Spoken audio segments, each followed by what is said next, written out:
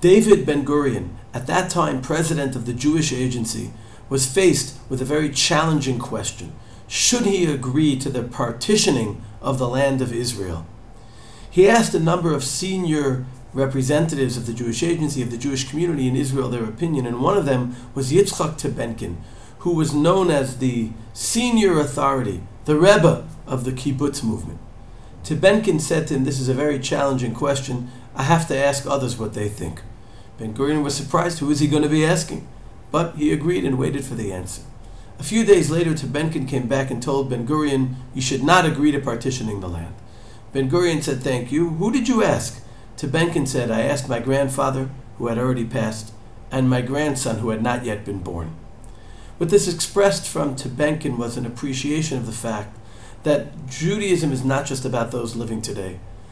The big questions of the Jewish people are about those who preceded us and those who are coming after us. And we see this in Moshe Rabbeinu's presentation of who is included in the Brit mentioned in this week's Parsha.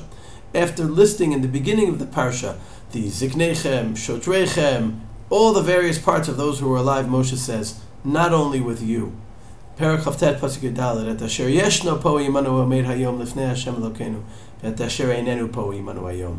This Brit is with those who are not here presently as well. The Targum Yonatan says that the Brit with God includes all the generations from the beginning of time through all the generations who will be in the future. This is part of what makes it special to be a Jew, the recognition that we're part of something long-standing. It goes back to Avram, who Hashem tells us he chose in Bereshit Perek Yud Chet, because I know that he'll command Banav et Beito Acharav. I know that it'll be a legacy passed forward.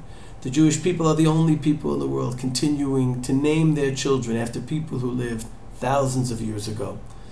We should think as individuals, and for sure when we think about matters that pertain to the Jewish people, what would our great-grandparents think? What would our great-grandchildren think? If we thought that way, we would make better decisions for ourselves, and our leaders would make better decisions for us as a people. Especially at this time of year, when we think about tshuva and the direction we should be heading in, we should think about to what extent we are truly continuing the path of the past and leading the right path for the future.